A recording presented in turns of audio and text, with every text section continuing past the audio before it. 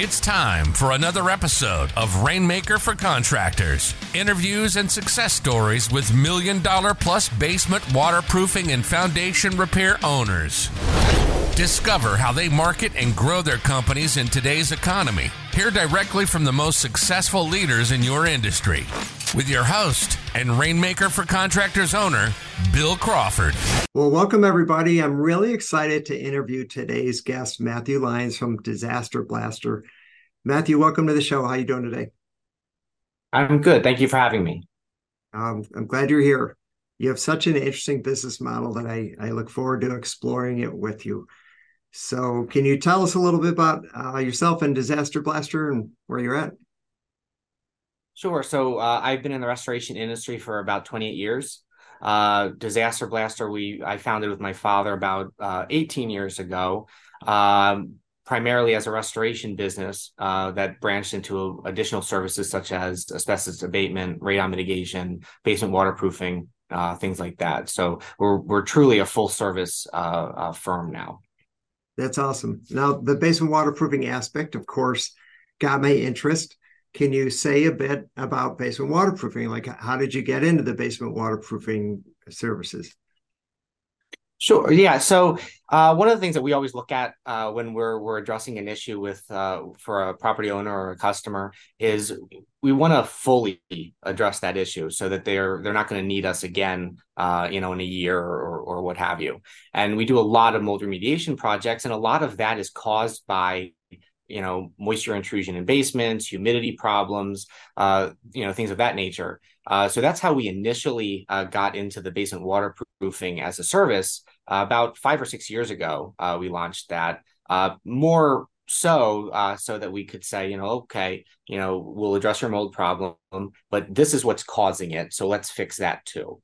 And it's worked out really, really well because we're now, truly solving their problems for them. We would prefer to not have, a recurring customer that has a mold problem. They shouldn't need us again. For sure. You said something that got my attention. You mentioned moisture and air. And, in the waterproofing industry, there's some people that just kind of, what we say in the extreme of just kind of selling to the water. So, hey, you have water coming in one wall. We'll just take care of that one wall. But we know how a foundation is built, and it's in a clay bowl, and the water comes, wherever it wants to come in, quite honestly. And then on the other side, there's people that will kind of do the whole system and not just address the water, but address the moisture, which is really the cause of things like mold, dry rot, bugs, and rust, and so on. And they'll help do something with the air. I'm curious, what's a complete solution that you could offer a customer when they have basement waterproofing problems? Well, I think one of the really important things with basement waterproofing is not all properties need the same solution. So everything needs to be tailored to what's actually occurring at that property and what's necessary to prevent or address the moisture issue there. So we have, we do weep systems, we install, sump pumps and dehumidification systems, whatever is necessary for that property. In northeastern Pennsylvania, where we're located, we actually have a lot of stone foundations. So obviously, a weep system is not going to be sufficient there. Or effective in any way. So we have to kind of, address more the humidity needs and diversion of some of the water that's coming in, those sorts of things. Sure, for sure. So I'm looking at your website, and so many other services like water drying and mitigation, asbestos, meth lab cleanup. I bet that's an interesting one. Duct cleaning, mold remediation, biohazard cleanup, radon, infectious disease disinfection, home check, smoke and fire. That's a lot of stuff going on there. I find it a little bit intriguing because at this time of the year, we're kind of in the middle of November. Certainly in the northern states, winter setting in, leads tend to not come in as much because of less rain and frozen ground and so on. What are some of, I think I just rattled off maybe 10 different services. What are some of the more common services that you run? Like what's more popular on this with this? Our three top services are the water mitigation, the mold remediation, and the basement waterproofing. We do, because Northeastern PA is such a hotbed for it. We do also do a lot of radon mitigation as well. But a lot of our services, they build upon each other very well. So the skill set is relatively similar. The equipment needs are similar. And it allows us to provide our end customer with a much greater value because we're able to solve a lot more issues for them. That's awesome. That's awesome. And what works for you with like lead generation? What are your more common sources? And by the way, I realize you do like residential and commercial. Is that true? We do. Yep, you're connected with the real estate industry and as well as insurance claims. Yeah, so we do a lot of insurance claim work. We do a lot of work for realty transactions. Our breadth of services is great because, with real estate, I can effectively say, pretty much if the home inspector finds something, we have a solution for it.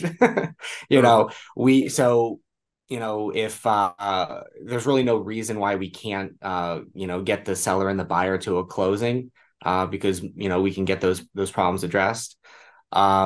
We do a lot of direct to consumer services, the duct cleaning, the mold remediation, the basement waterproofing. Our marketing is a lot website, web, social media marketing, SEO.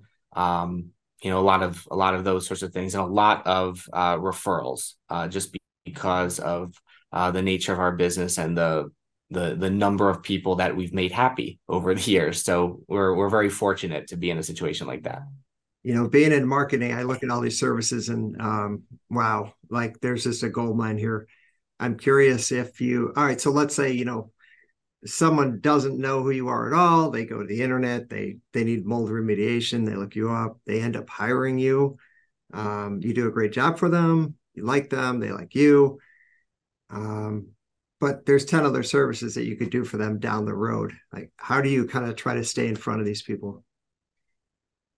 So we certainly make sure that they're aware of the services that we need. Often when a past customer comes across another issue, they do reach out to us and we can get that taken care of for them.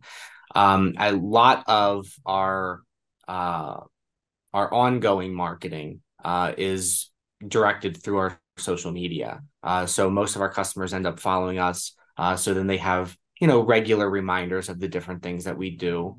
A lot of tips and information. I kind of view it as, education first marketing as far as a approach is concerned, because I prefer to inform and educate than, constantly hit them over the head with marketing. So we try to give them valuable information. Awesome. That saying, it's always less expensive to sell an existing customer something new versus find a new customer and build a relationship. So yeah, you have quite a lot to work with. I'm just curious, what kind of database do you store this customer information in? So we've developed a proprietary software that manages our offices. So our franchisees get access to all of that as well. So it handles everything from their customer management, their sales and marketing, scheduling, all of the job management, billing, everything's all in one place. Awesome. Nice job. And Thank you. That's no easy task to take up, and then to stay current with all the technology. So it's kind of a lot. What are you doing for customer reviews? How do you get them? Is this something that your company really values? So we absolutely, every customer completes a survey form so that we can track internally how we're doing on every project, and then we do reach out to customers regularly when we're completing a project to ask them for reviews as well. I do absolutely value the input and feedback from our customers, and I think that any business should. It's an important part of the service industry specifically. For sure. Okay. Oh, you are in Scranton, correct? That's where The Office was filmed. I think everyone has seen that Yes, episode of The Office because of COVID. Um, you get asked about that? we do. We actually had for a couple of seasons, Disaster Blast had a magnet on the fridge in the break room on The Office, the TV show. Wow. So we actually yeah. So we actually have fans that reach out to us now to request a magnet for their fridge. So we to this day we still get those calls. How did you get your magnet into The Office? Is that an accident? You just saw it there? So when The Office was running in Scranton, they really wanted to have a local presence and local representation. So I mean, when you watch The Office and they mention a restaurant or something, that the restaurant is actually in our area.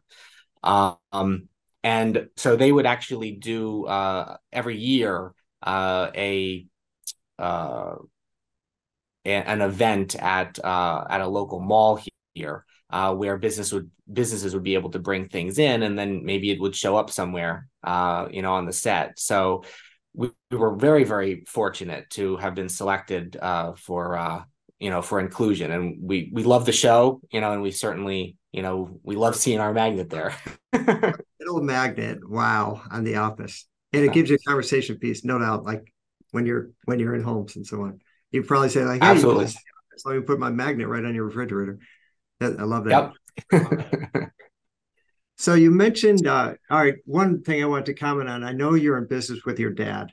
I think that's really Yeah. cool. A couple clients that have done that over the years. What's that like? It's we haven't killed each other yet. you know Awesome. it's we've been in business for a long time. Prior to founding Disaster Blaster together about 18 years ago, we actually operated two independent restoration businesses.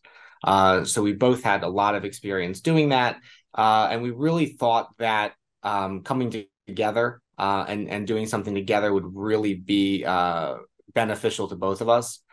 um, that's at that time I revamped our marketing, I revamped our branding. I got a lot more involved in those sorts of elements. That's when we invested in our own software and different things like that. So it allowed us to scale our business much better than we would have been able to independently. And now with the franchising, being able to do that together, it's a lot of after 18 years, we've kind of hit our stride. We understand each other a little bit better than than we did year one. So it's a lot of fun to work with him on that. I bet. Hey, how did you become president and he got vice president? When we were structuring everything, I kind of took the front line as far as answering a lot of these questions, doing interviews like this. So it just kind of made sense at that point. But at some point, he's got grandkids now, like he'd like to probably focus in a little bit more on that. And so, I'll be here full time. Absolutely. All right. All right. Some interesting dynamics behind the scenes, no doubt. That's cool.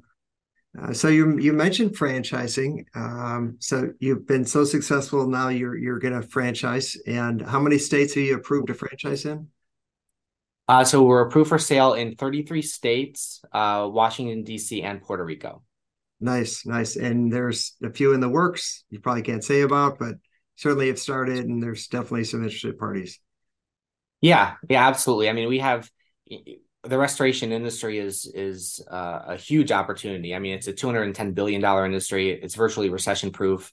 Our model, because of the number of services that we do provide, addresses a lot of the seasonality that some of the models that provide less services, suffer from or kind of experience a little bit. So we have a lot of opportunity there. So, we're very excited to see where we grow and expand going forward. I was listening to another interview that you did, and you did mention that between you and your dad, you kind of identified issues in the restoration industry that were, now there are opportunities. And obviously, you just talked about like a huge one, and maybe that's the only one. But I realize you have some insight into the restoration industry. What other sort of problems have you fixed with your disaster blaster model?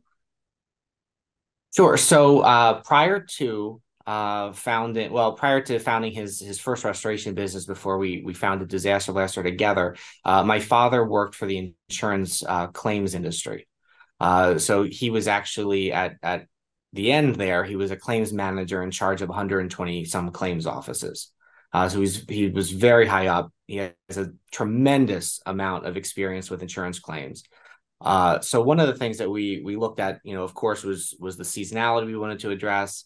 We wanted to address there's a perception in the restoration space where, you kind of come in, there's a lot of companies out there. They'll come in, they'll do the water mitigation, and then they leave, and the homeowner is kind of left to figure it all out. They've got to find a contractor to do the repairs. If something comes up and plumbing repairs are necessary, or electrical work is necessary, or asbestos is discovered during the water mitigation, the homeowner is often left to figure those issues out.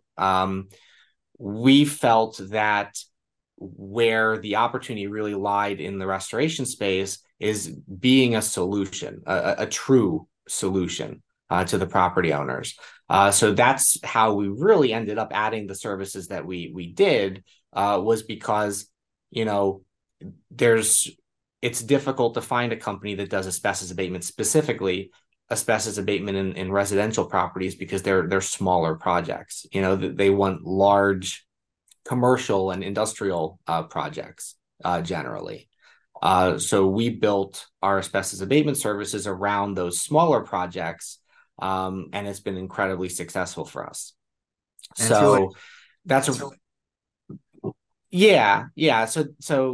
really where we kind of, we wanted to address a lot of that, what the customer actually needs. For sure. So really sounds like you're looking for a customer for life. Like, hey, we have all these other services. We're here for you. We're going to stand by you. We're going to take care of all these issues.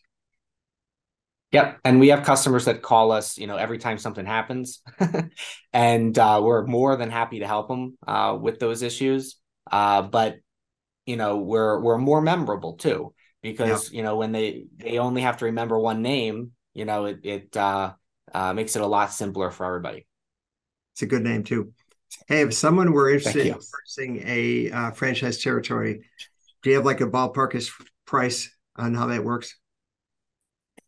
So the all-in cost of a franchise, including the franchise fee, the equipment package, and the first 3 months essentially of operating capital, comes to about 136 to 242,000 approximately.